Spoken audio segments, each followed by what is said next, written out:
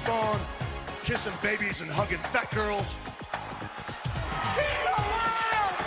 Kane is alive, Undertaker! You are a sniveling little suck-up sellout full of suffering succotash, son! It's me, Austin! Oh, son of a bitch! What? It's me, Austin! It was me all along, Austin! And you t-shirts are too tight too, Billy! And you book a match with me against Ryan Keelan! Look at me! I'm a total package! I will rip him apart! I'm pissed now! Where to, Stephanie? Wrestle Roasts on ad-free shows and ATC. Welcome, everybody, to Wrestle Roasts. I am your host, Dan St. Germain. I'm here with Robert Karpolis. I'm here with Scotty Chaps.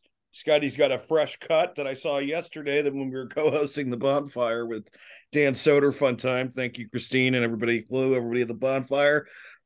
Robert, how are you doing today? It's a magical day here. We're talking about the Hart Foundation. We're talking about Dynamite. Love is in the air. Oh, It's wow. Valentine's Day. Isn't that our theme? It is. Are you doing something with the wife for Valentine's Day? Yeah, we're going out for dinner. It's what old married people do. You get like a babysitter. You get to leave the house for a few hours, like you're on parole, and you go for dinner, and then just talk about hope nothing bad is happening at the house with the kids. We were thinking about taking an edible and then going to Golden Corral in the Bronx. Oh, that's interesting. That's disgusting. Golden Corral. I just, go looking for gold. Yeah, the only buffets in New York are either Indian or the Chinese ones, and the Chinese are hard to find. This one's like an American buffet, so Dan, you don't have to go to a buffet. That's how you pick food. You go like, there's no troughs here. Also, well, Dan, you don't have to explain what Golden Corral is to our audience. Yeah, like half of you guys got married there. I'm Or fought hide and right there. Guy. I'm a very indecisive guy. So when I have many options like a pot roast and a fried chicken, a little bit of both, Anyway, I'm getting way too overweight and I'm gonna get diabetes. So let's get through show business first. February schedule, we're doing the Hart Foundation. And next week, we've got the Elimination Chamber preview, which is shaping up to be an amazing pay-per-view out of nowhere. It kind of reminds me of No Way Out 2001, a show that we'll be reviewing on Patreon. That comes out on Monday. And February 27th, we're going to be roasting Ahmed Johnson. February 28th, we get the roast of Mickey Rourke. February 27th, we're off. And then we'll be talking to you about inching towards WrestleMania and what we're doing towards that. But thanks, Excalibur. You're welcome. You're doing like the full on. I mean, you got the mask on and everything. I'm always wearing a mask, brother. Before we get to the roast of the Hart Foundation, we've roasted Brett before. We've roasted Davey Boy Smith before. I think those are the only two members we've solo roasted on the show. We haven't roasted collectively the Hart Foundation yet. And just so Brett, I'm giving Brett his due. I am going to read all the kayfabe accomplishments of the Hart Foundation and the ones that mattered. Okay, not like every single fucking barnyard they played before they got to WWF and WCW, but this is collectively. So this is Owen, Davey Boy, Brett, and Brian Pillman. These four together. 2-time WCW World Heavyweight Champion. 4-time United States Heavyweight Champion, 2-time WCW Tag Team Champion, 5-time WWF Champion, WWE United States Champion, 3-time European Champion, 2-time Hardcore Champion, 5-time Intercontinental Champion, 6-time WWE Tag Team Champion, 2-time King of the Ring, Royal Rumble winner, WCW Lightweight Champion, a bunch of Calgary Stampede titles or Stampede Wrestling titles, sorry. Numerous Hall of Fames, including the Observer and the WWE Hall of Fame and Cauliflower Alley. And the new Hart Foundation won the tag titles in MLW a couple times. Robert was a part of that. My overall bright side of the Hart Foundation is it was a really great heel run for how short it was. I think we remember it being a lot longer than it was. But because of that year, 1997 in WWF, probably the most magical year in WWF creative, maybe the most magical year in wrestling ever. We romanticize it and we think it's this like sprawling time period. It's really not, it's really from, like, God, man, like think about it. WrestleMania 13, Bret and Steve, and then WrestleMania 14, Bret's out, Steve's already in the main event, Hart Foundation's done.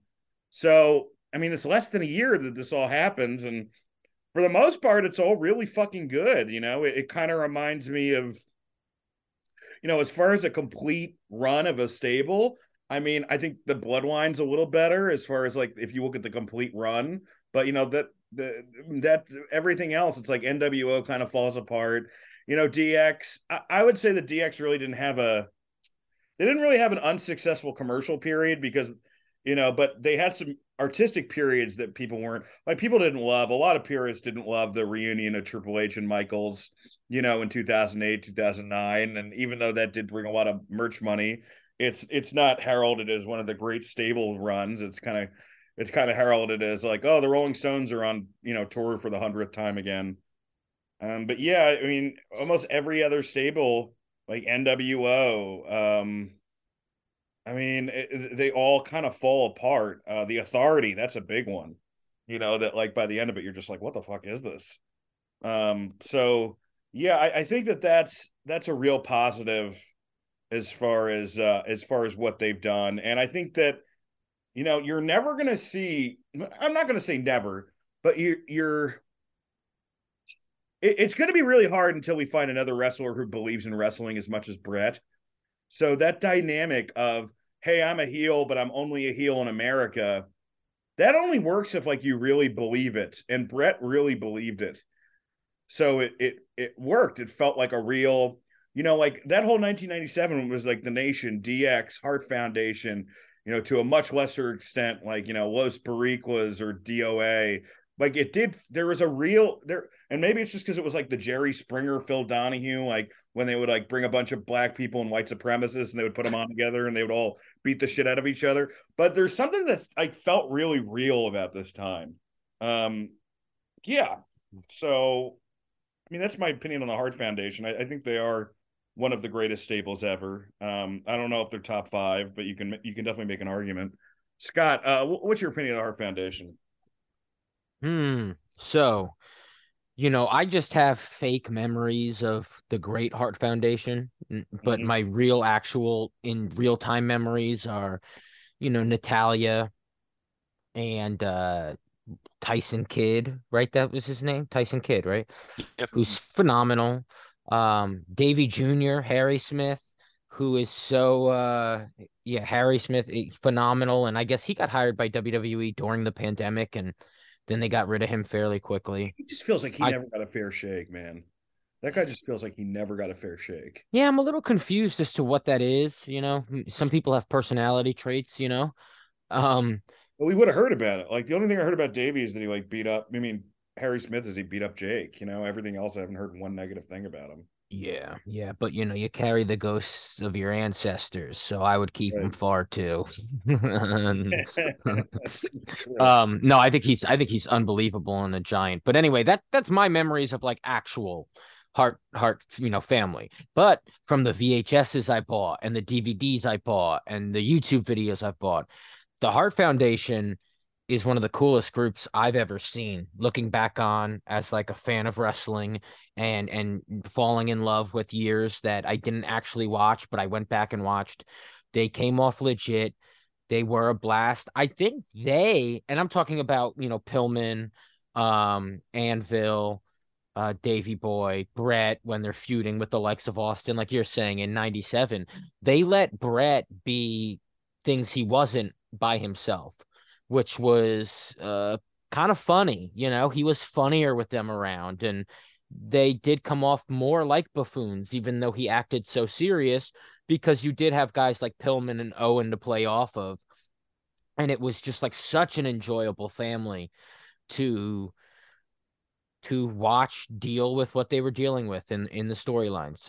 Leather jackets are cool. That's always badass. They all looked awesome. They all had great hair. Different bodies, different in-ring styles. I wish Pillman could have done more, but his foot was hurt. Before that, right, in the 80s, you go as a tag team, like the Foundation, Brett and Anvil. That's definitely top 10 tag teams ever, right? I would say so. Yeah. Yeah, so I those wouldn't put two them top with five, Jimmy but Hart, which uh, top 10 for sure. yeah, so just every incarnation of Brett and what he's done in his history of wrestling deserves some sort of like major props, and the Hart Foundation is a piece of that. And you know each guy in it deserves to be in a Hall of Fame, or just Yeah. deserves to live on in us talking about them and watching their matches and shit. Well, I think too, piggybacking on what you're saying about like the Hart Foundation, when like WWE, when Vince brought in all the stars of the territories in the 80s, there was a tendency to either, besides Hogan and Savage, for the most part, he made a lot of these guys less than. And, like, hey, let's put polka dots on Dusty. I mean, whatever, like pick your wrestler. Valentine's not the top heel anymore. But like with them, they kind of were able to still do, them and the British Bulldogs were kind of able to still do the stuff they did in Japan and Calgary in WBF, partially because they weren't on top. They were in that tag division. But like, it's so interesting because it's like, like Scott, if you and me are like fantasy booking greatest tag teams of all time or whatever, and we look at the hottest tag teams from every period, if you book like, FTR versus the New Age Outlaws, you're kind of like, all right. I mean, I guess. But if you do FTR versus Hart Foundation and they came 10 years earlier, you're like, yes, that's a fucking match. So there is something really timeless, I think, about those two, which is pretty cool. Like, I don't know if it's Vince was kind of letting those guys in a roster that no one gave a fuck about work rate. He kind of let those guys, do the work rate stuff. Hart Foundation and the Rockers and the Bulldogs anyway. Robert, the man who gave Bret Hart his first Connecticut pastrami sandwich. A couple of accomplishments you didn't mention. Comeback of the year, inspirational wrestler of the year, rookie of the year, #2 for PWI, WCW World Heavyweight Champion, US Champion, World Tag Team Champion. But enough about Bill Goldberg. We're going to talk about the Hart Foundation. Look, the Hart Foundation in every iteration that they had was awesome. The tag division in the 80s, when Vince didn't care about it and it was just filler, but the matches the Harts had with the Bulldogs, with the Killer Bees, with the Rockers, with Demolition were a blast. And the advantage they had was Vince wasn't really paying a lot of attention to it, and guys like Hogan didn't want to have to work very long. So it's let those guys go out there and kill themselves. It's kind of the way Tony Khan books AEW a lot now, where you can get a lot of mileage out of great tag teams and just have them fill up time on your show. The Neidhart Brett kind of dichotomy of like the big strong guy and the tactician always works well as a tag team. And when they brought back that larger Hart Foundation stable in '97, I mean, that was the reunion story between Brett and Owen after the feud that they had was absolutely fantastic. And the long-term storytelling you were able to capitalize on with their obviously it's a family with all this history, but all their storyline history, it feels in some ways like what you're seeing now with Sami Zayn and Kevin Owens, where you're building on, hey, these guys have a very long history that exists within continuity of WWE. We can tell this, and we can tell this story to do the Brett and Shawn stuff and be able to get some of those matches and elevate DX, elevate Steve Austin, and fill the show at a point in time where they were getting killed in the ratings by Nitro. Like some of the best Raw periods were losing to Disco Inferno versus, Juventud or something like that. So there was definitely frustration on the part of the Hearts because I think creatively they were doing some of their best work. When I was in MLW, yes, we reunited the Hart Foundation with Teddy and with Harry and Brian Pillman Jr. Had a blast filming those. I think I told the story before where they almost got us killed. It's somewhere in the archives. You can go back and listen to it. But, and Harry, is a guy who really should have gotten a better chance. Strongest handshake, him and Danny Hodge, the only two people where like you got the handshake, and you're like, oh, I get why there's the whole like some of these guys can absolutely break every hand and every bone in your hand. Really talented dude who I was shocked didn't get a better shot. He's got like no bad rep, right? As far No, as like, and was always very professional, very nice guy, easy to do business with. It was unfortunate that Tyson Kidd's, in-ring career came to an end because of that Samoa Joe botch, which was an accident, like a total fluke. It's great that he's flourishing backstage at WWE still as a producer and is able to contribute. And, I think Natalia is doing a nice job, not only just in ring, but preserving like the family legacy and her dad's legacy, because Anvil gets forgotten a lot. He could have been the Jannetty of the group, but he on his own was a talented wrestler and was a reliable big man. And they bucked that trend that a lot of tag teams had, where it's like one guy's really an anchor kind of dragging down that duo. They complemented each other well, and they liked each other, and the incestuous nature of the Hart family kept them all together. And most importantly, and the last thing I'll say is that Canadian Stampede main event from the In Your House, the 10-man tag, is one of the most fun wrestling matches you will ever see. The crowd is off the charts insane for it. They're super over. It's a blast. It really is. It really is an awesome main event.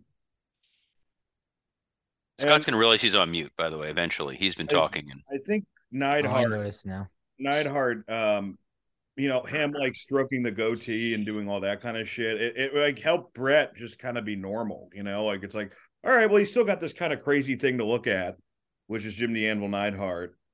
But yeah, man, I mean, I think that they're gonna, it sucks with Harry. I would actually put Harry like in the category of one of Teddy's victims. It's kind of unfortunate. He made him disappear like the girls. Because I don't think he's had really the drug and alcohol problem. A lot of people in that, like I don't have any jokes about him. You know what I mean? Like it's one of these things where it just seems like if anybody got the short end of the stick, it's fucking that dude. Oh, and top 5 fucking Owen or something, Also, top 10 all-time theme song. Oh yeah, I mean all of them. With the Hart, Brett's, Owens. Well, Brett's was it was the Hart Foundation theme. Then it was Brett's theme. It was just like that music. And Owens, it was underrated. It was a good theme song. I loved on Owens. Man. Oh, I loved it. Yeah. All right, guys, let's roast the fucks. Robbie, you want to go first? Who? Actually, go first. I have a good first joke for this. So here we go. The roast of the Hart Foundation, or the we ran out of shit, so we're back on Brett roast. Bret Hart recently opened a bar. When you order a whiskey sour, you get a shot of Jack, and Bret tells you Goldberg fucked him. I thought the Hart Foundation referred to the team of scientists studying Davies. Oh. Jim the Anvil Neidhart looks like a golem that protects the gay bears of Providence, Rhode Island. You could tell which members of the stable were healthy by how much they looked like the guy at the end of Big Trouble in Little China. Not to be confused with Slight Trouble in Big China. That's when X-Pac lost his prayer bracelet in Joni's pussy. Oh. What? It's pretty funny. It's just I fucked it up. Okay. They feuded with DX when Sean said suck it and Neidhart said, if you help me find mine first. Brett debuted the AEW title so he could say he's the best guy to ever hold it.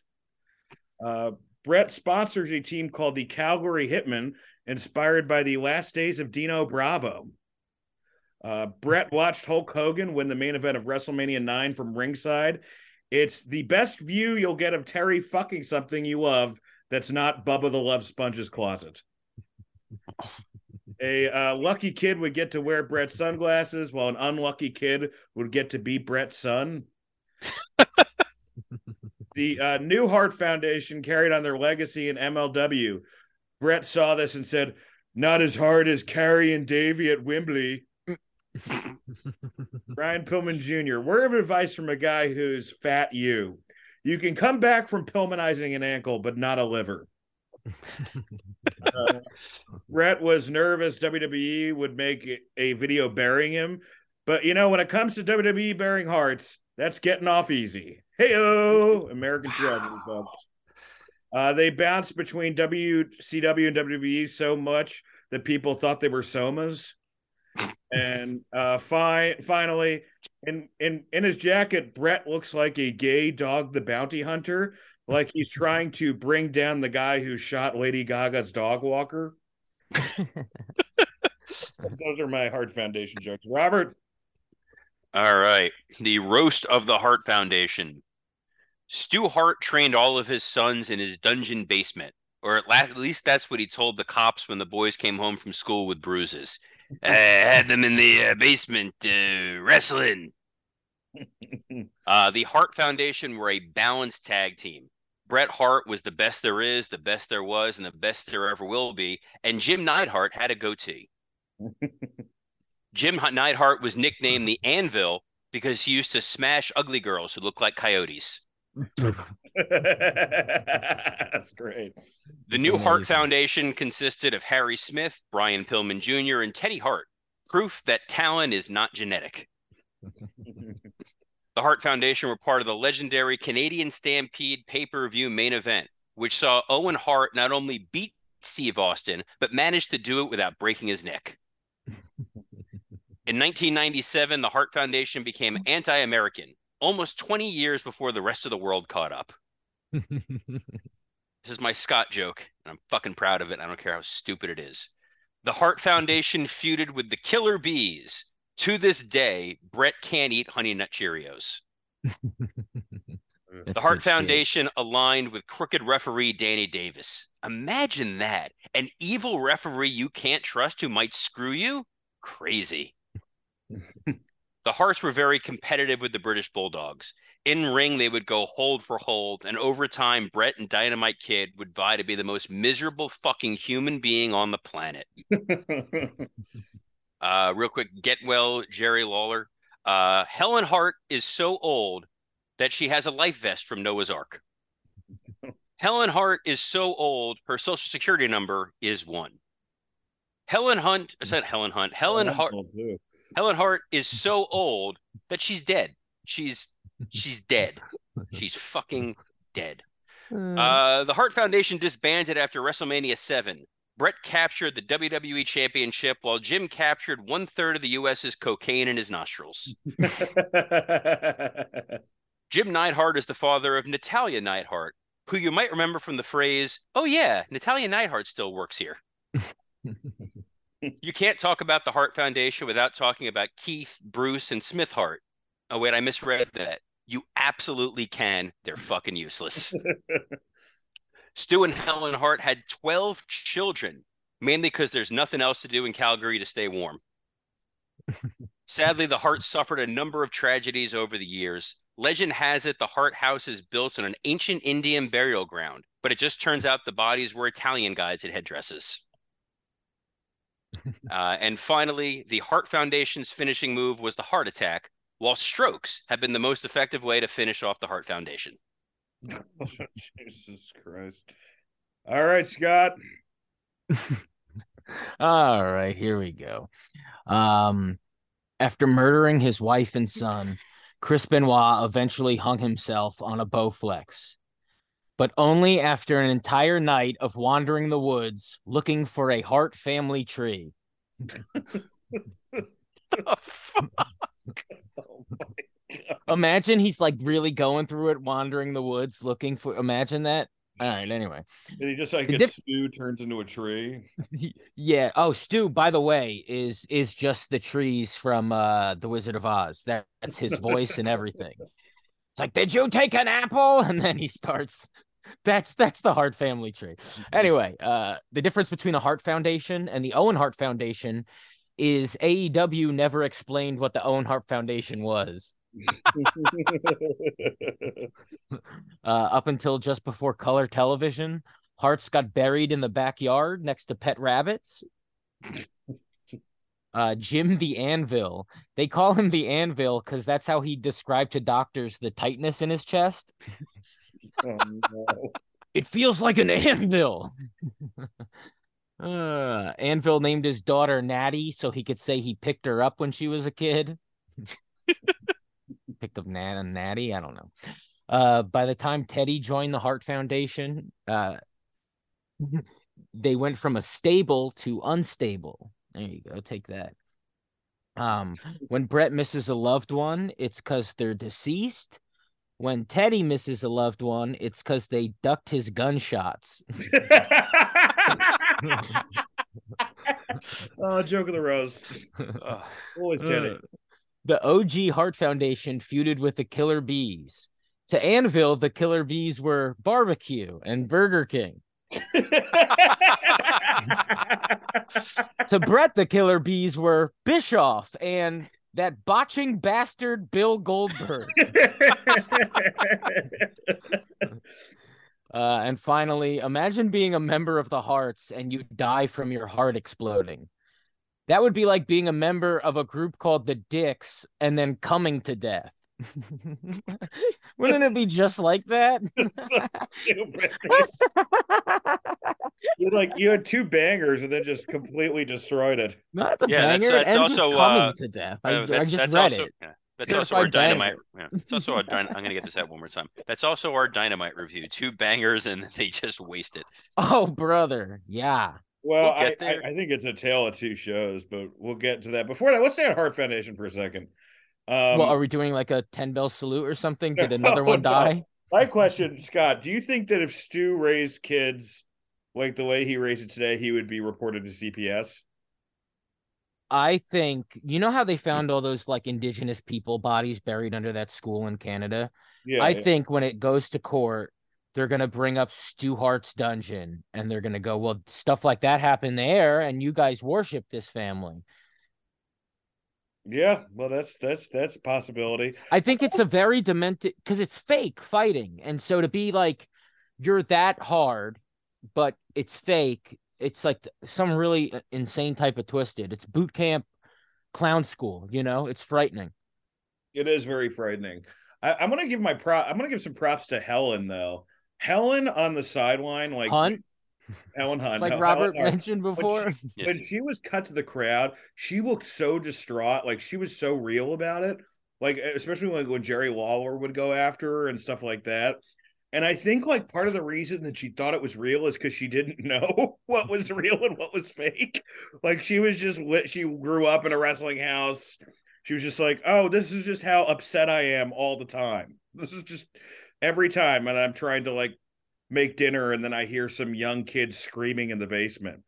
It was but I think she knew it was a work because one, she was an adult woman and ran from Jerry Lawler. yeah. There's no. I think Stu just let her know, like, when we're here, it's real, and so it was real because if she didn't act like it was real there, it got real at home. You feel me?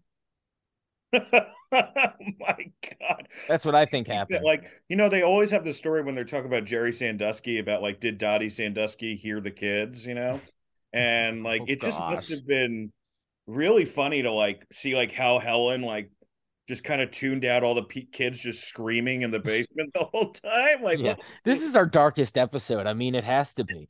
Even just roasting the Hearts becomes a dark side. Yeah, I mean, it's just like her. I don't know what she did. She sang to herself, or who the fuck knows, man. I don't think she knows what songs are. I don't think they got to sing there. That's true.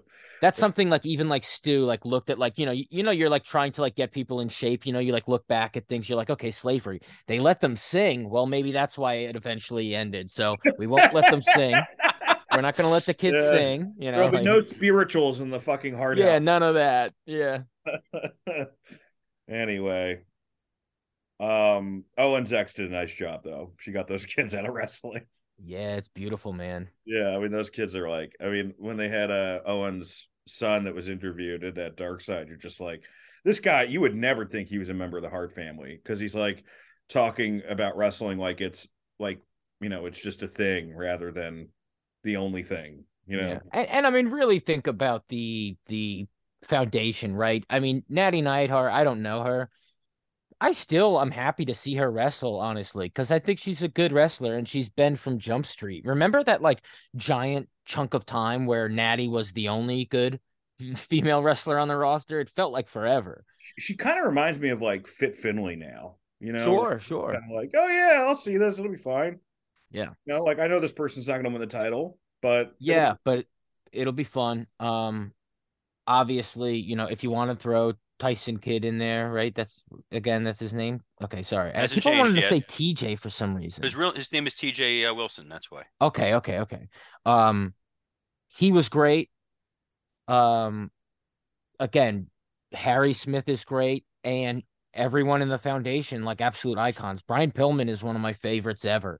Owen is one of my favorites ever. Brett is one of my favorites ever, and I love Jim for exactly what his role was. He did it. Like, this is an awesome group.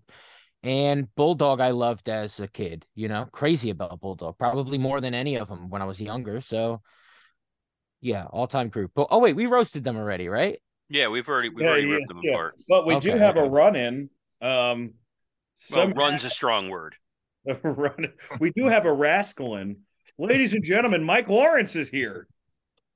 I was really upset that you decided to talk about me with other people, but thankfully you did the Bret Hart episode first. So I guess it's okay. I know that I'm better than them because I'm alive and they're not. That's actually the first voiceover radio ad for Brett's Bar. So does Bret have a bar? He's got a bar now. That's his our advertisement for 10-cent wing night. It's just Yeah, Mike, we talked about this bar. We were texting. Oh yeah. When he throws Remember, you I out, said some like, kid is from Winnipeg or wherever the hell they're from is like Bart Simpson calling him, and he's answering like Mo. Mike, I did do the joke of when you go to Brett's Bar and order a whiskey sour, you get a shot of Jack, and Brett tells you Goldberg fucked him. Yeah, don't order Manischewitz at Brett's Bar. I met Brett's Bar, like when he throws you out, he's like, you don't have to go home, but I guess you could stay here. Yeah. You ask for a shot. He's like, at the title, you don't deserve it. And here's why. And then you're always screwed on your check. Yeah. Oh, man. Yeah. Mike, before we go into Dynamite, do you have any Hart Foundation jokes? No, I don't. Anything to say about them? Every iteration of them, Mike. We're speaking on all of them. Teddy included, wherever he may be. I mean, to me, the classic is the tag team, the Bret, Jim, and Jimmy even. Like when I was a kid, I thought Jimmy was one of the Harts because he was with the Hart Foundation. And do you imagine you go back and forth between managing Bret, then to like planning Hogan's travel? You get like the worst aspect of the business if you're Jimmy Hart. And guys who take it too seriously, or the guys who are just megalomaniacs like Hogan. It's crazy. What a happy piece of bologna and a sad diva sandwich. Fucking yeah, it's but yeah, I think that no, they were amazing. Jim is like I always mention like the Jannetty thing of like I think that's overused sometimes. Jim was the perfect tag team guy. Like it never worked on his own, but them together as a package, like he had the personality that Bret didn't. The laugh and everything. Like, I mean, do we all remember Bret wore the sunglasses because that's how bad at promos he was? Because that's why he wore the sunglasses. I imagine. I mean, it's he definitely got better. I mean, I thought Bret was a great heel promo. He just wasn't that good of a babyface promo, and he wasn't that great. And then I mean, the 97 version is awesome for what it is. I mean, I think Canadian Stampede is one of the best about that moments ever. It is the peak of enjoy this match because nothing like this will ever happen again. I mean, Pillman's dead, what, in 3 months? Yeah, no, that moment got replaced by the finish of WrestleMania 20 of like what a great feel good moment you really can't go back and watch the same. I will Yeah. say, I think this Elimination Chamber is going to be in some ways hotter than WrestleMania. Like the crowd. Yes, until we find out Sami Zayn is like human trafficking kids or something like Yeah, that. yeah, yeah. But like, but And we're and Robert, we're like, the Saudi government was right. the main event's going to be crazy. The women's elimination chamber match actually has stakes, and this is like the first time. I don't think this is the first time Edge has been in Montreal, but it seems like every time he comes back to like a place they're not usually at, he's just like new. He's like Road Warrior pops, you know. And don't forget, you're also getting Lashley and Brock. Yeah, although I don't It's think just people like would be as excited. What it's gonna Owens still be match a do we fun get? match. Because Owens has to fight, right? No, I don't think Because- Owens fights. I Yeah, don't think. Oh, I don't. I wouldn't Why? have. Just to not take that pop from Sammy, that Yeah, hometown pop? Yeah, yeah. makes sense. I think you save him for A the run guy in, who's going to maybe. save them at the end. Yeah, I but love it. I Yeah. love and it. they're also Makes doing sense. the Lita match. Like this is going to be a really stacked show. Yeah, I'm pumped. When is it? 18th. 18th, like next weekend. Yeah, Awesome. they're rushing the fuck out of it, but it also the card's pretty good. And I mean, All built You really know. well. It's we'll this. talk about that promo in High Spot. Yes. Well, this Oh was the God, first. yeah. I mean, I want to. I want to say before we get into Dynamite, I think this is the first time in fucking years that Raw was better than Dynamite this week, which is kind of Oh, crazy. I only saw the promo, so I can't speak on that at all. That promo was magic, but Raw the top main to event- bottom was a main very event was strong very show. good. There's some forgettable matches for sure, but I think Just by not having their own version of a Katie Vick angle, they won this week. oh my god, I mean, what the if you Yeah, let's talk about Dude, that. Let's get into it. kill the Let's. greatest promo in wrestling with one fucking promo. But we'll talk about it. For me, this was a tale of two shows between hour one and hour two. Hour one, Takeshita versus MJF in a championship contenders match. The Bunny versus Jamie Hayter in a was this for the strap or was this a contender? This was for the women's. No, they don't have those kinds of stakes. Okay. no, it was an eliminator. Oh, this was an eliminate. I don't. Yeah. God There were- forbid you really have to earn a shot at the. Oh yeah, that lady still is the title champion. Wait, you're telling me we're not going to see the Bunny wrestle Hater again? For fuck! This is Mike just leaves the show. This is finally what makes Mike leave. Good day, sir. After Mike has quit the show 30 times, this is the final one. I'm a part timer. I'm wearing my Brock Lesnar hat with a feather in it that was made out of Sable's pubes. It was actually a fantastic Brock. We'll talk about that high spot, but it was a really good Brock promo. Oh, Brock is he's very Here's the thing funny. about Brock promos. You just don't like with Brock promos, you don't talk to him like Jake the Snake or MJF or Austin. You're just like, hey, why don't you talk about your farm and eating stuff? And He's fucking. like, all right, I'll do it. And then it works. Yes. Yeah, and he always brings up fucking. Yeah, he brings up fucking his wife. It's all about fucking his wife and hunting people. That's every single one of his promos, and it's But cool. you know what's Hunting people. amazing? Like in the same week that like Leonardo DiCaprio is like dating a 19-year-old, you have like Brock with a woman a little bit older than him, and it's like kind of nice. Yeah, and guess what? I'm way more scared for the woman that's older. Well, he was young when she started talking to him, right? Brock was how old when he showed up? He was like late 20s, and she was mid 30s. Yeah.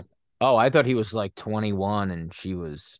No, he's a little older than that. I mean, I know the story is Mark Marrow and Sable never had a divorce conversation because Sable was being like sketchy, and then Mark found out that Brock was fucking her, and he just goes, all right. And that's when I realized as a Christian, you have to embrace forgiveness. Sure. I'll allow it. Yeah. He was just kind of like, and I never talked to her again. But okay, so hour one. He's like, Johnny, be safe. Yeah, that's when God found him. Like he didn't even have to find God. God just ran to Mark Marrow. Finishing up the hour, we have a Ricky Starks Jericho gauntlet, an Acclaim promo. No, No, that didn't finish Daniel, up the hour. Daniel, Daniel, you skipped the moment where this show went off a cliff and then slammed into a That's an tree. MJF promo. Oh, okay. We're just saying it and just all right, cool. Oh, No, you guys are I'm so recapping the first wrong. hour, and then I'm going to ask everybody about All it. right, fine. Jesus Sorry, Christ. Jesus, Dan. MJF Relax. promo, the Ricky Starks gauntlet, an Acclaim promo, and then a match which could have been good, could have been bad, but I just didn't watch because I think that's the problem. I just don't care about this running through gauntlet stuff anymore. And that's Roosh versus Bryan Danielson. You guys are going to have to tell me whether it was good or not. Robert, you're chomping at the bit. What did you think of this first hour? Shame on us for asking Tony Khan to give storylines. He should just stick to matches, and that's it. MJF and Takeshita was a very solid match. I think the announcers did a good job of making it seem important. Max did a lot of interesting moves you don't normally see him do as kind of a, hey, I can actually wrestle, which was interesting. The crowd was really into it. This felt like what you do when you have an established heel champion and an up and coming baby face that you want to give like the Flair rub to, where you almost think he's going to do it and then he loses, and it's okay. The Bunny and Jamie Hayter was the best women's match I've seen all night on Dynamite. So there's that. Tony Storm and Saraya spray painting Leva Bates with the L. It's very TNA that what they're doing. I don't know. I thought they were actually, modestly dressed. That is true. Well, Tony knows Dad might be watching, and he doesn't want time, to lose his allowance. The only time Tony shows skin is when it's B-roll of Sonny Kiss twerking during Diversity Month. Otherwise, he's very nice. Which reminds me, it's February. Where is Sonny Kiss? This is the once a year where Tony puts him on TV, and he's not. Hey! They had the Acclaimed lose. They're celebrating Black History. Sorry, Yeah, they also had Top Flight lose. So anyway, the MJF promo. Then Ricky Starks had a. Let's talk about the MJF promo, Robert. Oh, sorry. I don't. Was there anything memorable? About it. Let's talk about the first MJF promo Robert isn't going to help take credit for. So I will say this is the first true MJF bomb that I've seen. Wait. So what is this exactly? Is this you're scrolling through Twitter as you're watching it? Because I watched it with Khalees. We loved the hell out of this promo. I was excited to talk to you guys about this because I thought you would love it. This was a blast. This was MJF to a T. I mean, I thought both his promos tonight were fantastic. He was on fire all night. I thought we were in love with it. I didn't like the fact that his dressing room had a printer in it. That was very confusing. He does not seem like the kind of guy that would use a printer. No, it was definitely QT's dressing room. Look, what makes the promo interesting is Max today posted on Twitter a picture of him in front of his Camaro, where from high school, to be like, look, this really happened. People are comparing it to like Katie Vick kind of stuff. Like, no, he's clearly just being a dick. It felt a little weird, cheap heat. It wasn't necessary for this story in any way, shape, or form. Like, it's just not needed. I get that you're trying to be like, I'm going to tell the story about how this girl was blowing me while we were driving in the car, and then I made it seem like she was the one that got in the accident, not me. Like, you're not supposed to believe that it's a true story, but he's telling it like his character's true story. It's just a lot of layers and levels that are really unnecessary when there's such an easier, straightforward Max story to tell. I don't think it helped in any way. I think he delivered it just fine, and he's entertaining when he's doing it. But what did it help? Were you supposed to watch this and think this is a true story of the character, or this is a dude that's just making shit up to be a dick? Either way, it's not needed. Here's why, in my opinion, why it was needed. Because people do still cheer for him. We got "Let's Go Maxwell sucks" chants, right, in his match, which I thought the match did exactly what it was supposed to do. First off, he had like Osprey moments in it. He was, these moments of like, holy shit, he is unbelievable in the ring. And it did its job because it made you want to see this guy go 60 minutes with Danielson, and it made everybody there and everybody watching. I hope that's what it did. I mean, that's what it did for me. It made me want to see him go 60 minutes because he's damn good, and we haven't seen him go nearly that close.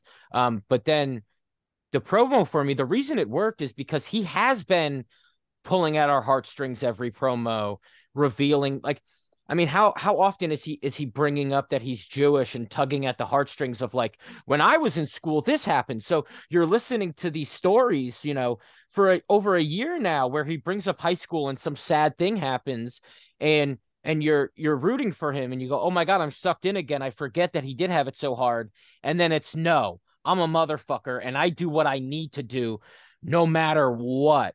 And that's what you're getting, come Revolution. I thought it was unbelievable. I loved it so much. All right, well, Mike, you're the deciding vote. Where can my baby be? 100% had that song stuck in my head. Yeah, dude, it was like if that too. song had like just someone just ripped the needle from that song and started playing heavy metal. It was hilarious. Somewhere Raven is crying that he it was didn't so do funny. this. I was sucked in and then got crushed. And the blowjob thing, you go, Jesus, you can do that on TV? It was all just ballsy and like in your face. I thought it was awesome. It was more shaft than balls. I mean, and trust me, Tony was like, Jesus, you could do that in a car? Yeah, he only knows in a helicopter. Tony's like, Jesus, you could do that? Mike, what did you think of the promo? I agree with Scott that like it was well delivered and that the whole thing of like, I get why he did it. I thought it was bad. I thought it was bad because I love MJF, and I actually thought they did a reverse Adam Page here where they never used Adam Page enough when he was champion, and I feel like they overused MJF tonight. Like, I feel like the match, you had the opening match, then you had him come out during the Roosh thing, then you had this. It just felt like diminishing returns, honestly, and that sucked because this is my guy and I love him, but yeah, the sympathy stuff, the emotional stuff, like, it all made sense with Punk and why he said what he said and why he did what he did, and then the turn meant something. Yeah, to Robert's point, I just didn't get why this is here. I mean, and Brian can't even relate to it because he's married to a Bella and they have, built-in crash pads that they bought, Hey, not Brie. Oh, not Brie. okay. Also, Mike, it's very hard to do a blowjob on a bicycle because they won't use vehicles. Brian, it's like, oh, I had too much kombucha when I was leaving the vitamin store. But yeah, it was just a mess. Like, I get the point of, like, it's also, if the whole thing is like, hey, boo me, I'm a piece of shit, then do it in the ring. But it just, I don't know, man. It just felt unnecessary, and it kind of reminded me of the Eddie Kingston and his fake wife stuff. Oh, that totally did for me, yeah. And it's just like, these are two characters that I adore, and they don't need to go here. Lesser wrestlers do, who can't do anything else to get your attention or your emotion. But these guys, I think it's hard not to bring up the Cody and Heyman stuff, because the authenticity of that this week and how that made you fucking excited for a match that's, almost 8 weeks away on one promo between these guys versus this that just made me care less, and very weird situation when it really is it is indicative of a failure of creative on AEW, where we're more excited about a Roman Cody match than we are an MJF Bryan Danielson match.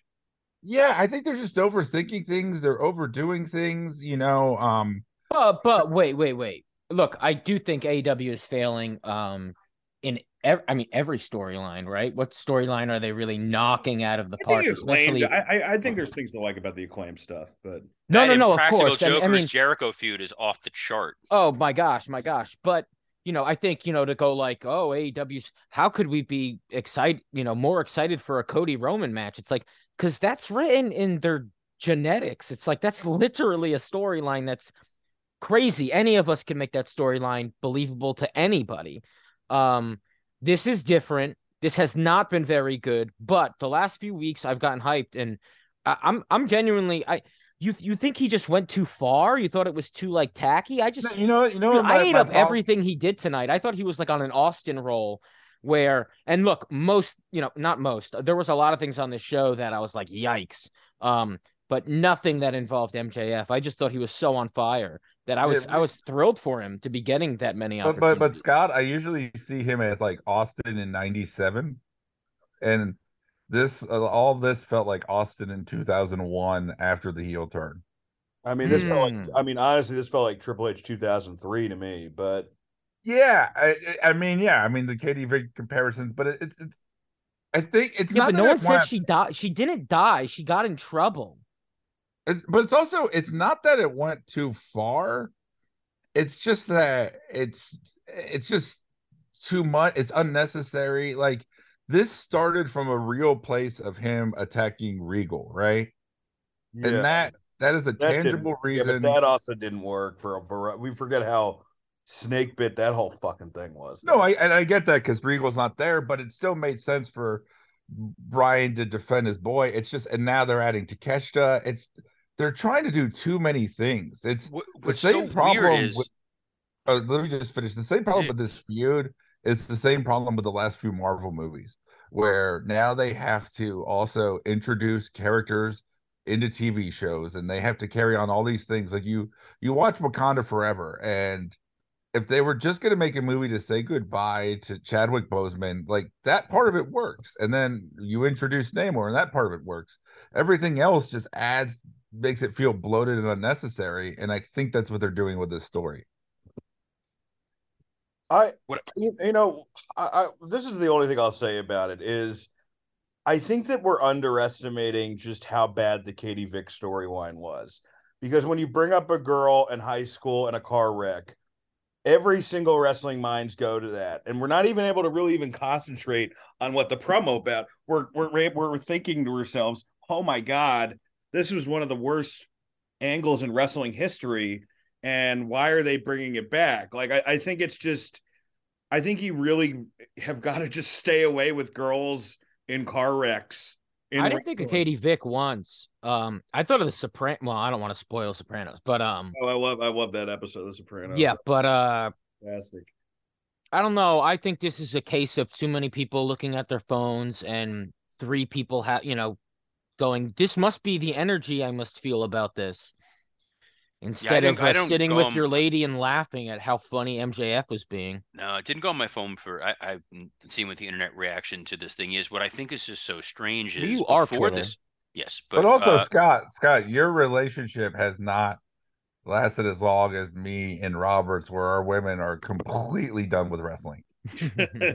Yes, like Rachel loves Max, and if I showed this to her, she'd be like, what the fuck is this? Either way, what's so weird is before this feud even started, he was on Sam Roberts' podcast, and he was talking about Brian, and basically built on that one podcast the entire feud, which is Brian Danielson, hey, good wrestler, good guy in the ring, not a guy that can carry a company, not a dynamic personality, not a guy you can put put the company on his back and say, this is our guy.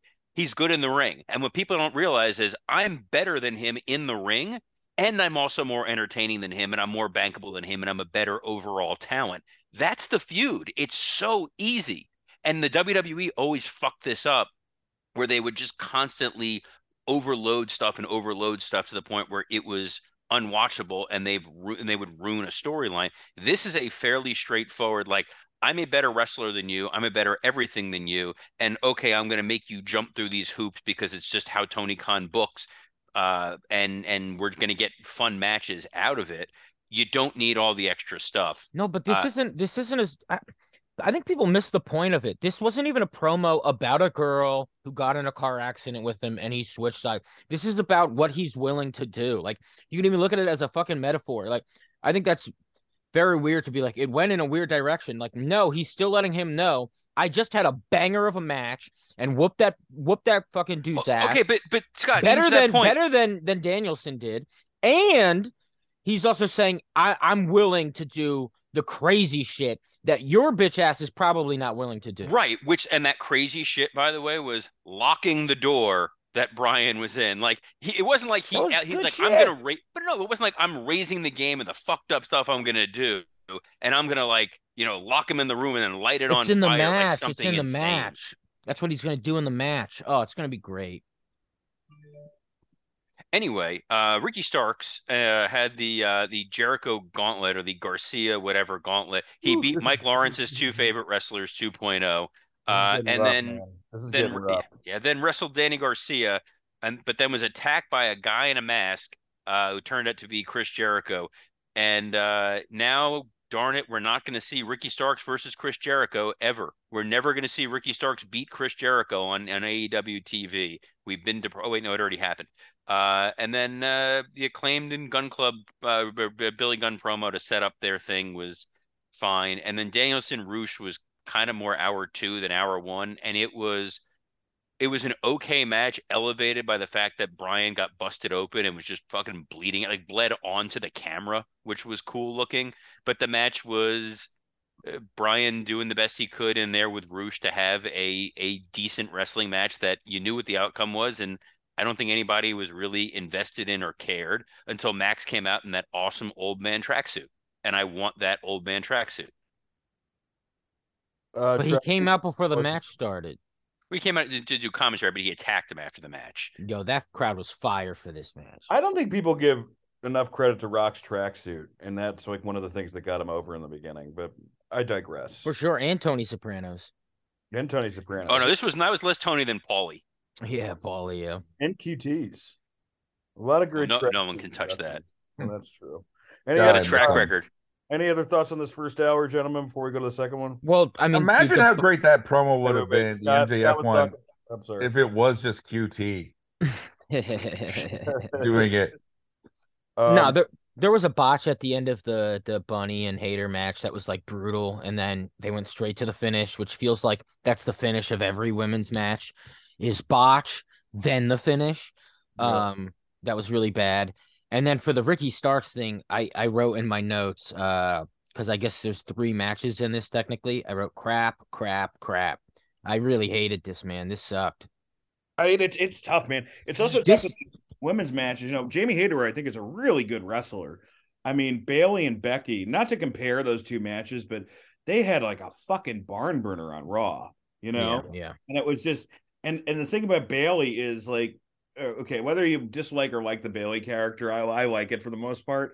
And I think, Scott, you said this, like she paces the match like almost like Seth Rollins, like the way she paces a match and slows your opponents down to make them look as good as possible. Do they have? Well, that's how she has to fuck Seth Rollins. Do they have anybody in the women's division of AEW who's able to do that in the ring? I mean, I know that there's some good promos, but I don't know if there's anybody like that. They don't have like the Bayley who can like just slow the match down and fucking tell the story. I mean, they have lots of women who are able to slow the show down. But yeah, it was. Dude, Cargill had a match like 2 weeks ago that I liked, that I feel like I didn't say I liked, but it was the best one of her match. I remember that match. That's the best match she's had. Yeah, it was good stuff. I'm always rooting for her. Good, but yeah, man, the Jericho Appreciation Society stuff is bad, and the Danielson stuff. I mean, if we are talking are we talking the Roosh match? I loved that. I just thought Aubrey should have got closer to 10 before he got in the ring. Yeah, they took away the drama from that moment. Yeah, like she's counting, and then she was kind of like, "Fuck you." I don't even mind him breaking the door down like immediately, because it makes sense. They're like, why would you break the door down if you're just locked in? You'd go like, well, the match isn't going to start, so you're just hanging out while it's locked. And then she starts counting, and he breaks it immediately, and Takeshita helps him, and I'm like, I like that, but. Yeah, she's at like fucking 7.5, and he gets to the ring. It's like, lady, you should have counted quicker. But I thought MJF was very funny on commentary, dealing with how slow she counted and shit. But yeah, I love this match. I was really crazy about it, and this is the first time I was into a Roosh match in AEW. So When was the last time Roosh had a match on TV though? Other than like, a few, I guess, like trios and whatnot. Had some Rampage stuff. Yeah, I think he's got a lot of Rampage work. The show we watch. I did SmackDown, not Rampage review this last week. I'm no better.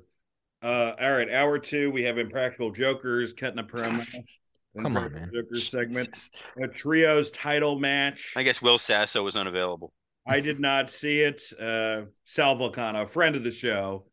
I actually don't know if that's true or not, but I didn't see it. But trios title match I thought was very good. Top Flight versus the Elite. A hook package, a random hook package, and our main event, the Acclaimed versus the Gun Club, with new tag team champions, the Gun Club. Which I really enjoyed this match. I really enjoyed the story, and clearly Gun Club are not going to be long-term champions, but it's a nice new layer. And would I have waited a little longer? Probably, but those guys have worked their asses off. So that was part of me was just glad to see them get the opportunity that they got. Mike, what did you think of the second hour? Would you call them work their ass off, boys? Work their ass off. Boom, boom. Work their ass off.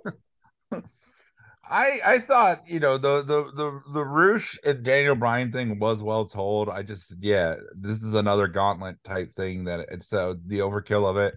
But the execution, I mean, the work from both guys was really well done.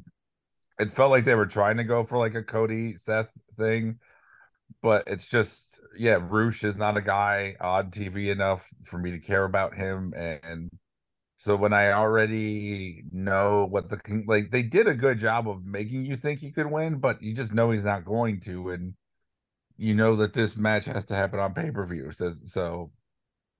But I thought it was well done. The trio stuff, I don't care about. I really do think you could be using Kenny as a singles to really help. Great, I thought it was a really good match, though. Yeah, I mean, it's just funny. Like AR Fox feels like a creator wrestler.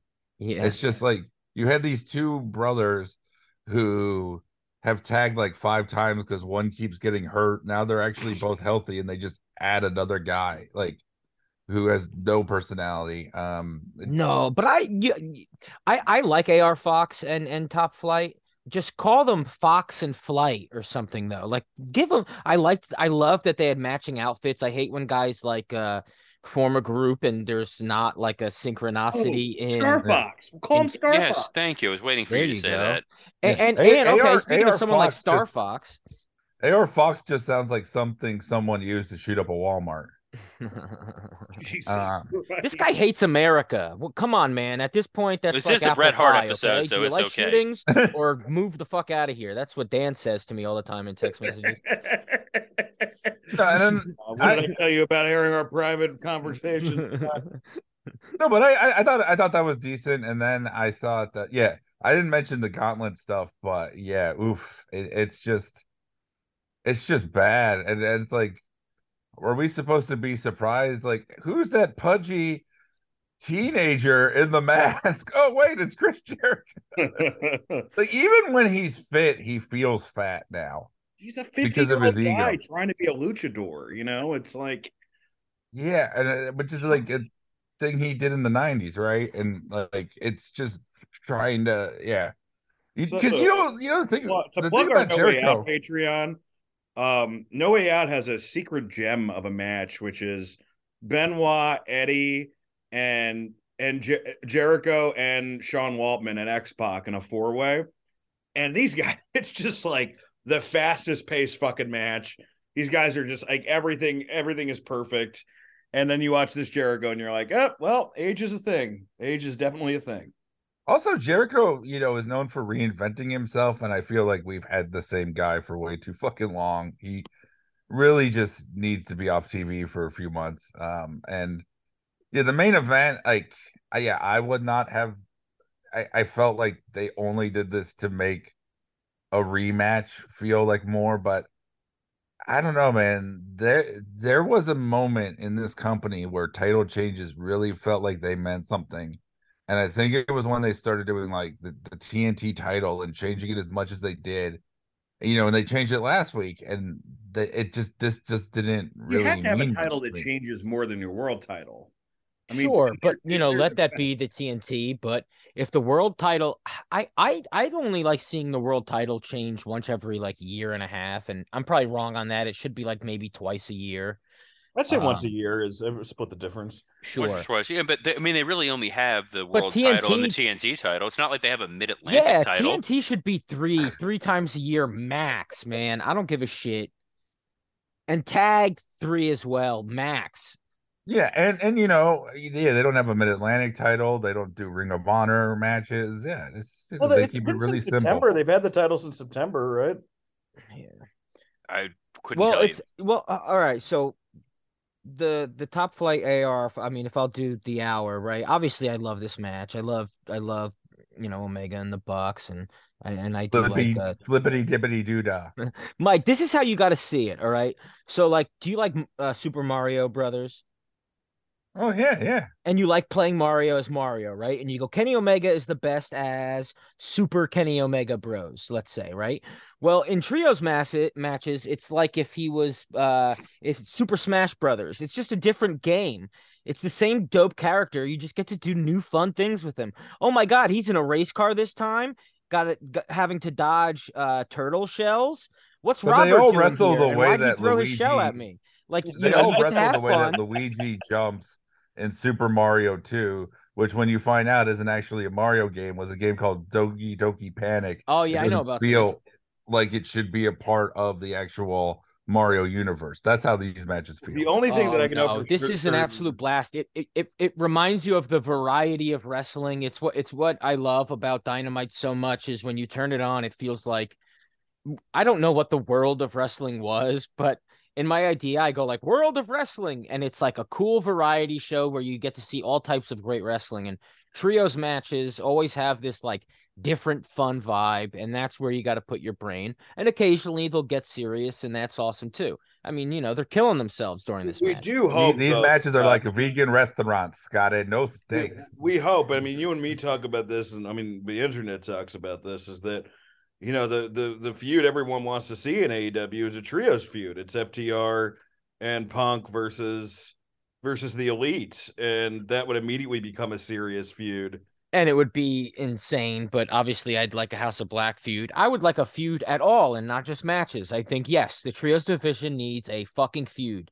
And not just, oh, we walk past each other backstage, which I enjoy enough. Fine, I get it. We could just randomly throw together competitive matches, but let's have a fucking blood feud. It's fun. Feuds are fun. Let's chase each other in cars. Anyway, what else I happened feel in like this the only hour? comparison you can make to AEW and Super Mario is that Tony for sure has made an escort dress up like Princess Toadstool. I mean, without a doubt. All right, Robert, you've been patiently biding your time. You remember that time in Mario where he was like, "Me and the princess, we were driving and we hydroplaned." Wait, And oh she my passed God. out, and I put her in the driver's seat. So that's how I imagine Shad sounds. Just because of the mustache. Yes. Robert, what did you think of the second hour? Were you excited about the new Young Guns? I mean, this Impractical Jokers Chris Jericho feud is fantastic. I'm very excited about it. It is the kind of corporate synergy that they should be doing with other shows. The Joker show is the only show that gets ratings. But you shouldn't be doing it with Chris Jericho, who was just in a segment being an asshole. Where it's like, I want to see Ricky Starks get his hands on him, not him have a wacky adventure with the Impractical Jokers guys. It's just on the show, so they're trying to do the cross branding. Right, but what would have been more fun is if it was them and Eddie Kingston, and he pulls like a switchblade on him, like, you fucking with me? That would be... Well, Eddie's in his own promotion right now, and it's called Twitter.com. I'll get to that later, but I just saw what he's tweeted over the last like hour or so. Eddie Kingston is... It sucks because you want to see him and MJF, but now the more he exposes himself on Twitter, you're like, Well, I get why you're not working now, bud. No, this is just him being a heel at the moment, right? He's gonna kill all of our favorite people. I thought it was fun. Is he saying Put more those fat today? fingers He's around. going yeah, after he- MJF though. Like he was going after everybody. MJF today. He's like, I got real Katie Vick vibes. So apparently he's the guy on Twitter that's been talking about it. I love how you guys are like, I hate Eddie Kingston. His views on Twitter are unbearable, and then it's just all your opinions on the MJF feud. So Dude, Super Mario Kart is trending right now. Look at that. Just because we were talking about it, they know. Top Flight and AR Fox and the Elite was a fine way to fill time. At no point did any of the six of them talk about their high school girlfriends. There was that weird Stokely Hathaway promo with Hook, which I don't know. Gun Club and Acclaimed was fine. They like overhyped the fact that you thought it was going to be Billy Gunn turning on the Acclaimed, and then it wasn't. The only conceivable reason I would think that they're doing this is that FTR are going to come back and beat the Gun Club for these titles since they were feuding with the Gun Club. I don't know. I mean, it was a weird kind of flat finish for the show. It did feel a little anticlimactic. But maybe you should have gone off the show with Danielson and Roosh and end with Max bloodying up Ryan. That would have been a little bit more impactful than the Gun Club win the tag titles and the Acclaimed were just kind of standing there until they remember to hit their music, which was a weird production fuck up. Well, I don't think they should have hit their music at all, right? They fucking lost. There was just silence. Like it was just this awkward silence, and then somebody's like, I guess play their music. Yeah, it was there was nothing technically wrong with most of with the wrestling you got in the second hour. I don't know. It was kind of neither here nor there. Like you could have read the results and got the same vibe. Robert, do you see anything coming from this? Like, do you think, like Dan said, it is so the Acclaimed get a win back, or is it to maybe have FTR come back and then that's a way for them to, That's what I said. I think this is a way for FTR to win the tag titles, and then you can get to FTR and the Bucks. And it would maybe be so great though if they were able to win the tag titles and then have a bunch of other titles from every promotion, so we know they're the best. That would be really cool. But then at some point you'd have to have them lose all those titles, and it would make them seem less special. But that's not like something I would have said a year ago, or anything. And I think we can all agree, like FTR and the Usos is going to be a fucking blast in about 3 months' time. They're gonna have to put the titles back on the Usos then. They're gonna lose to Owens and Sam. You can still have them wrestle without the tag title, dude. FTR and the fucking Viking Raiders will be fun. It'll be great. Oh, I don't know. Let's not go crazy, Robert. This is wherever they go, I think they're overcorrect gonna be crazy. Viking Raiders. Now they're the top work rate tag team out of nowhere. I was being ironic then. I just picked a tag team because if you name the tag teams that are still in AEW, you've got the Gun Club and the Acclaimed and Top Flight. And Mogul Enterprises. Mogul Enterprises. Yes, sorry. Ethan Page and Matt Hardy. And then Gun Jungle Club Boy, who's no longer in a tag team. Whenever I go to the Gun Club, we all shoot our AR Foxes. Oh, man. Sometimes, like, every once in a while with a Mike joke, it really is the end of that St. Elsewhere of an autistic guy in a snow globe. Like, you know that it was just in his head for a while, and he's just kind of like... He's like, I think like Gun Club, put them together. I get it. I had this weird hallucination that there was a dude who used to dress like a dinosaur who was on TV as a monster heel. And then he just apparently I imagine it because he hasn't been on television in like 6 months. Wait, no, you don't know what happened? I don't know if it's not why he's back. I know he's super injury prone, so he might be injured. But Luchasaurus, some company is suing them for the mask. They're like, it looks too much like our dinosaur mask. Yeah, they're in litigation. Orton just had that with a tattoo. Well, the Orton tattoo was different because like that was designed by a tattoo artist, and then they used it in a video game. They're like, you should have paid us for that. I didn't know about the mask thing, but give him a different mask. He's a heel now. Yeah, make it a different dinosaur. I miss Christian. It's pretty much the end of it. I want to see him back with his turtlenecks. The ending was lackluster. Like to Dan's point, I don't mind the storyline of them winning. But to Robert's point, I think it just came off a little shit. Like if they're gonna win the titles in a heelish way and hit their own father with a belt, it should feel like more things are actually happening inside of me. And it just felt kind of lame. Lackluster. Well, we've kind of seen them go back and forth. We already saw a match with him and their dad, so it's like it's kind of like a little the law of diminishing returns there. But let's get the high spot, low spot. My high spot, which I guess we'll just use this to transition to talking about Raw, but obviously Cody and Heyman. I thought Monday Night Raw in general, like and like Dynamite, there were matches I skipped 100% because I just cannot watch that much wrestling. But I did think that everything in this show got me excited about the future, which God, I cannot remember the last time a Raw has done that. I mean, like, you know, when I look back, you know, like even to the point of like where Raw is, you know, because we all have amazing things to say about the Cody. We all have things to say about the Cody and Heyman thing, about how great that was. But I think one of the most impressive things about Raw this past Monday was they just fucking ended the Corbin JBL storyline, and I don't think they're gonna do anything. It was just Triple H being like, "No, this is stupid, but we've got to end this." So they definitively ended it, and now they're moving on. And you know, that felt nice of like, okay, well, you know, like I guess because Hunter's whole run has been very weird in the sense that like the people that were already there have benefited a lot, like Gunther and Sheamus and Dom, and then the new guys that he's brought in. You know, there's been a lot of bombing. You know, like Bray, it's been hit or miss, and obviously Cross has been a bomb, and Gargano.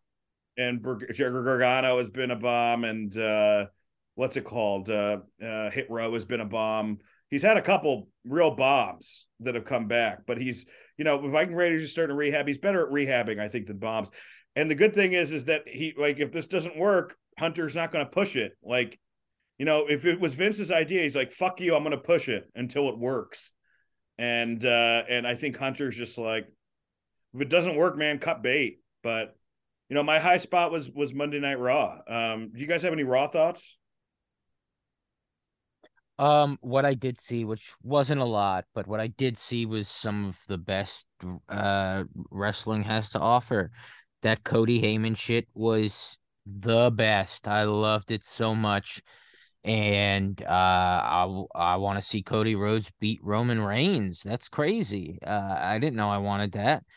But I think it's an awesome story. I texted you guys. It feels like Star Wars, you know? And there's so many people online having these fake arguments where it's like, Sammy belongs in the main event. It's like, no, Sammy belongs in the main event in his hometown at Elimination Chamber, and he's going to get that, and it's going to be insane. And we're going to remember it for years to come. And he's going to lose because he's supposed to lose because that's his character in this.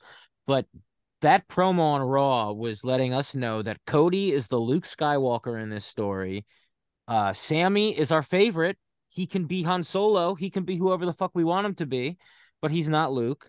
Luke ain't my favorite, but Luke has to fight the bad guy at the end. And so that's what's going to happen, and we're all going to fucking love it.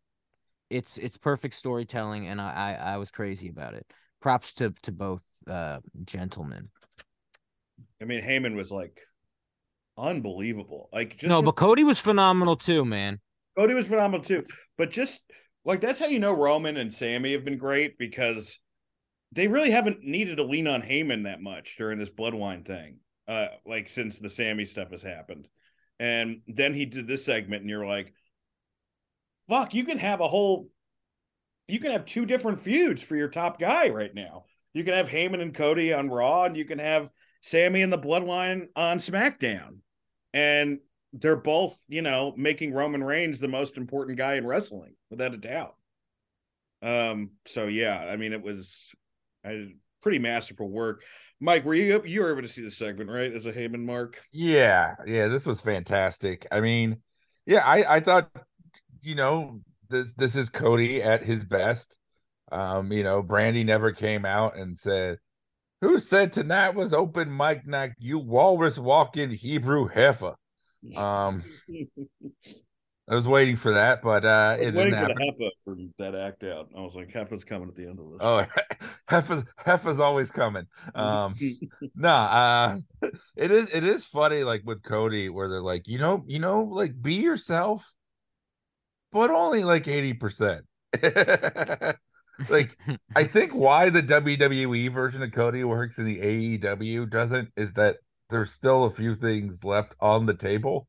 Like, it's not him completely, and this version of him, like as the son of Dusty and all of that, it just works. I mean, the big twist in this was that Dusty got paid for a match from Heyman. So at Yeah, least now we know.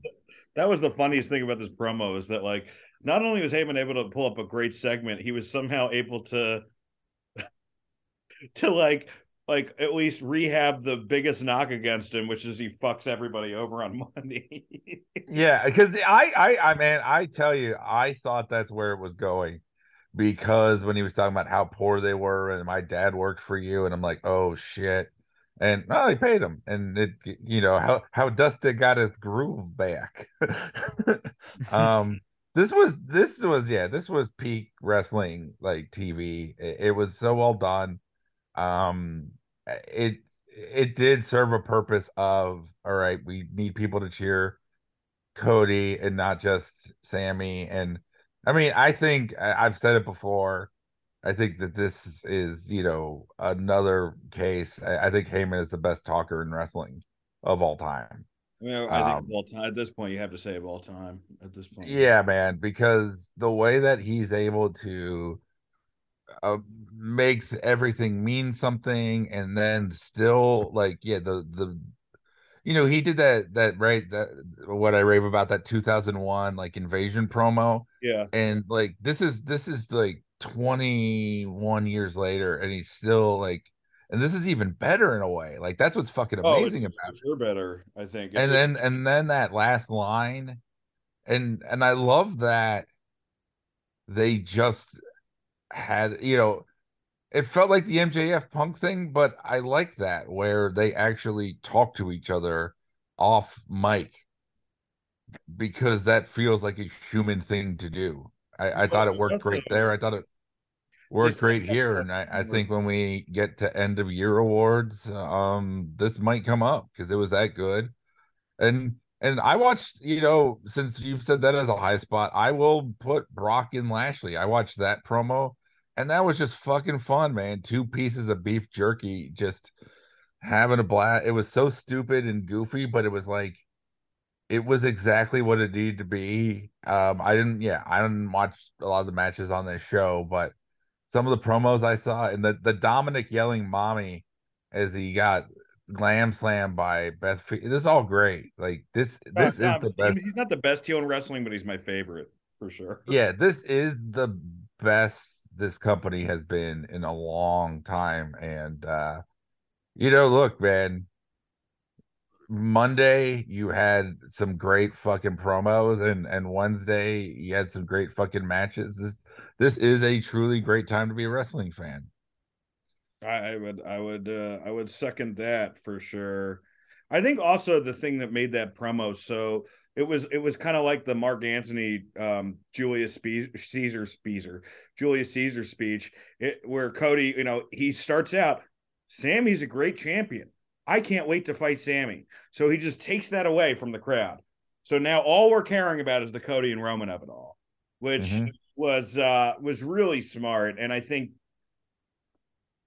man, if you're looking right now, if you're MJF or if you're Jericho and you're AEW and you're watching Cody right now, just knock it out of the park. You're like, God, I need to get produced better. We need someone to produce me better. No, but I don't well, think no, not if you're Jericho that. and you're producing yourself. Well, I guess not Jericho, you're right, but MJF. It's demented, yeah. Yeah, I mean, no, you're right. He's thinking that everything he's doing is the greatest ever. No, because the thing, Dan, is that editing is okay. Like editing isn't the same as censorship. Having somebody you run ideas by and them saying, "Oh, that's great, maybe don't do that," makes better art. Sure. Yeah, for sure. Especially it's just when you act like a goddamn dictator, Yeah. Well, it's also Agreed. like people get like Triple H is like he watches other TV shows. Like we forget that, like, guys, Vince McMahon's character pitch for Pac was Mighty Mouse because that's the last cartoon he's seen.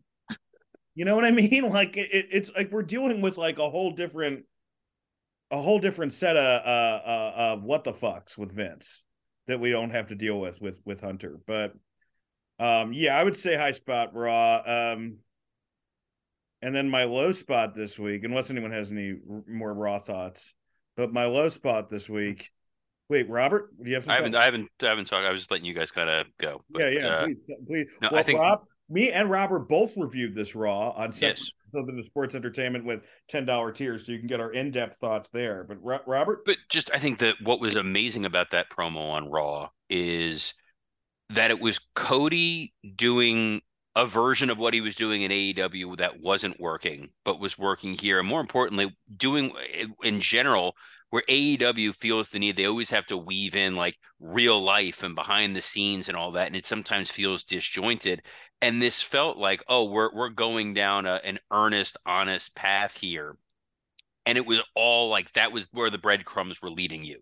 And it was like watching a great magic trick more than anything else, because you're watching it, you're thinking, oh, we're taking this in a different direction. We're getting emotional. We're getting serious. Is this a real moment?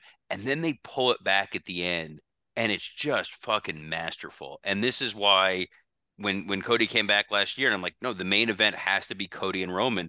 It's because these are elements and beats of a story they have not been able to tell for a very, very long time, and we're really getting it all here. And it was amazing. I think the other fun thing on Raw, on top of everything else, was Edge and Beth being so happy to be back on TV, but Edge for some reason constantly grabbing Beth's ass and then her yelling at him on camera to stop doing it is such a fun little moment. That And he did it again later just to fucking piss her off. And usually on wrestling when that happens, it's a real problem. Right. And also fun that they're doing that on the night when Lita's back. And you're like, oh, this is well, he's probably overcompensating. He's like that's I'm kind gonna of make a little out bit with of that Beth all night to make sure she doesn't feel like chopped liver. Yeah, so that's always fun.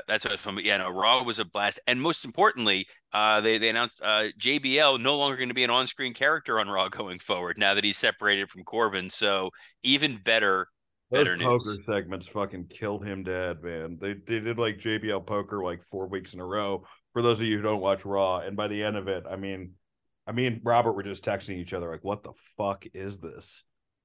But yeah, it was nice. My low spot this week. You know, I hate to, because it seems like this is the dump on AEW show, and I still love AEW, but this fucking video game, man, when is it coming out?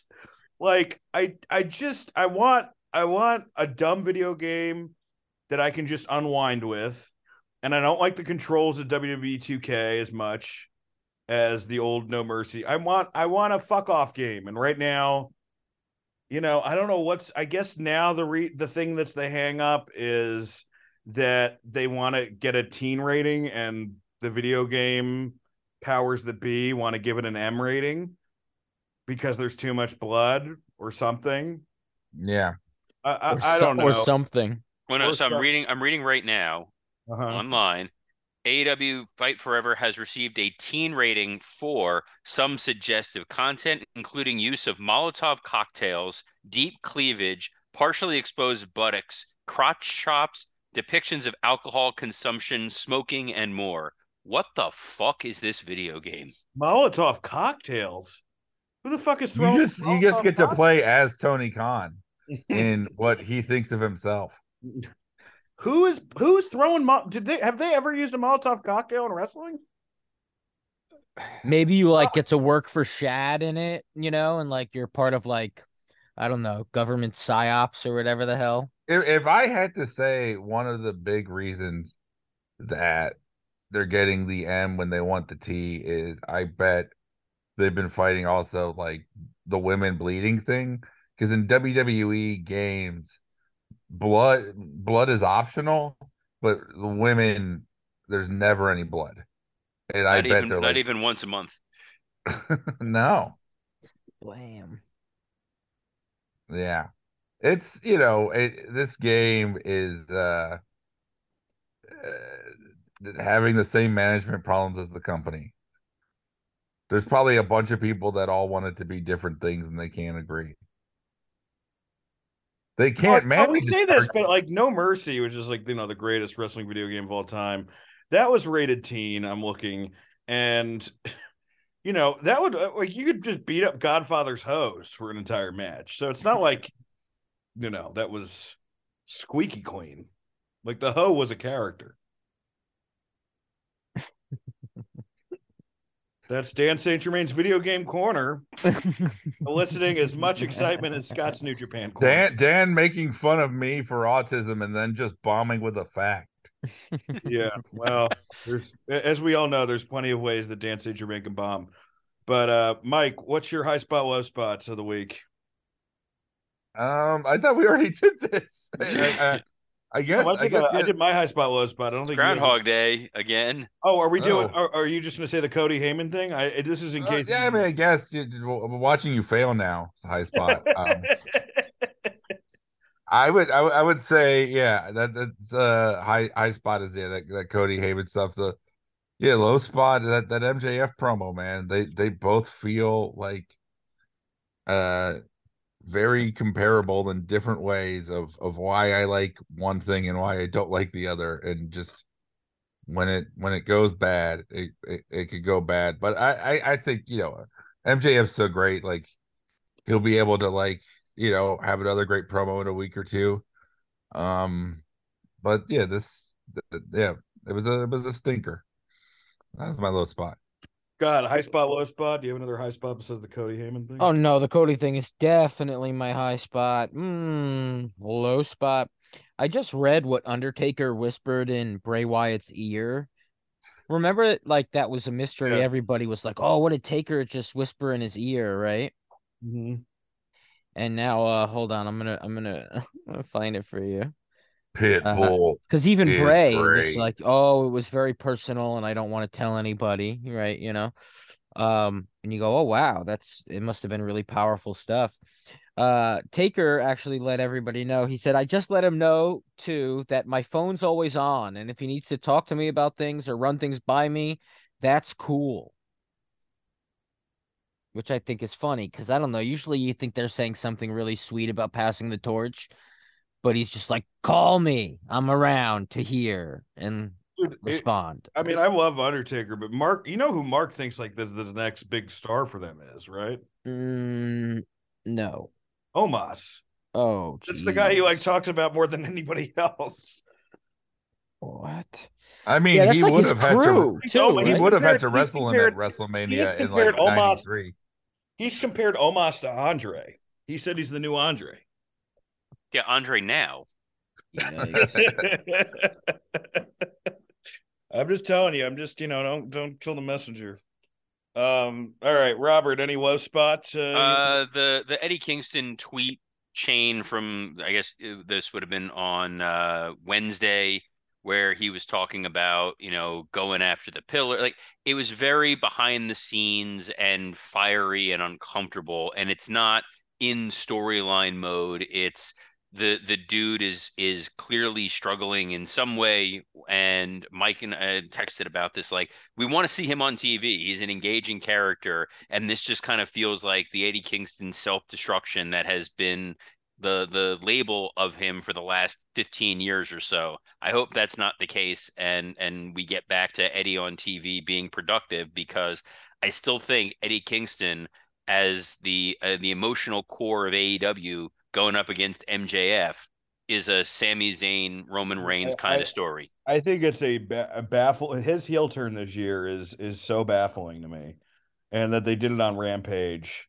I mean, like he's just a natural baby face for a heel like MJF, and I don't know. I guess I don't know. I don't know why they turned him heel. I have no idea why they turned him heel. Who does Kingston like backstage? He likes Jericho, Ortiz, Homicide. Anybody else? Well, now he's saying fuck Penta, who used to be his friend. So, don't know. Huh. Well, yikes. That's our show. Fuck Penna and wash your hands. Wash your damn. Oh, let's do some plugs. My special, ladies and gentlemen, March 2nd, Brooklyn Comedy Club, 8 and 10. Some really funny comics are going to be on it. Adrian Ipalucci, Anthony DeVito. I'm producing it, putting money into it. I want it to be great. It's going to be great. Check it out. Scott? You can check out my other podcast, Out for Smokes, with Mike Racine.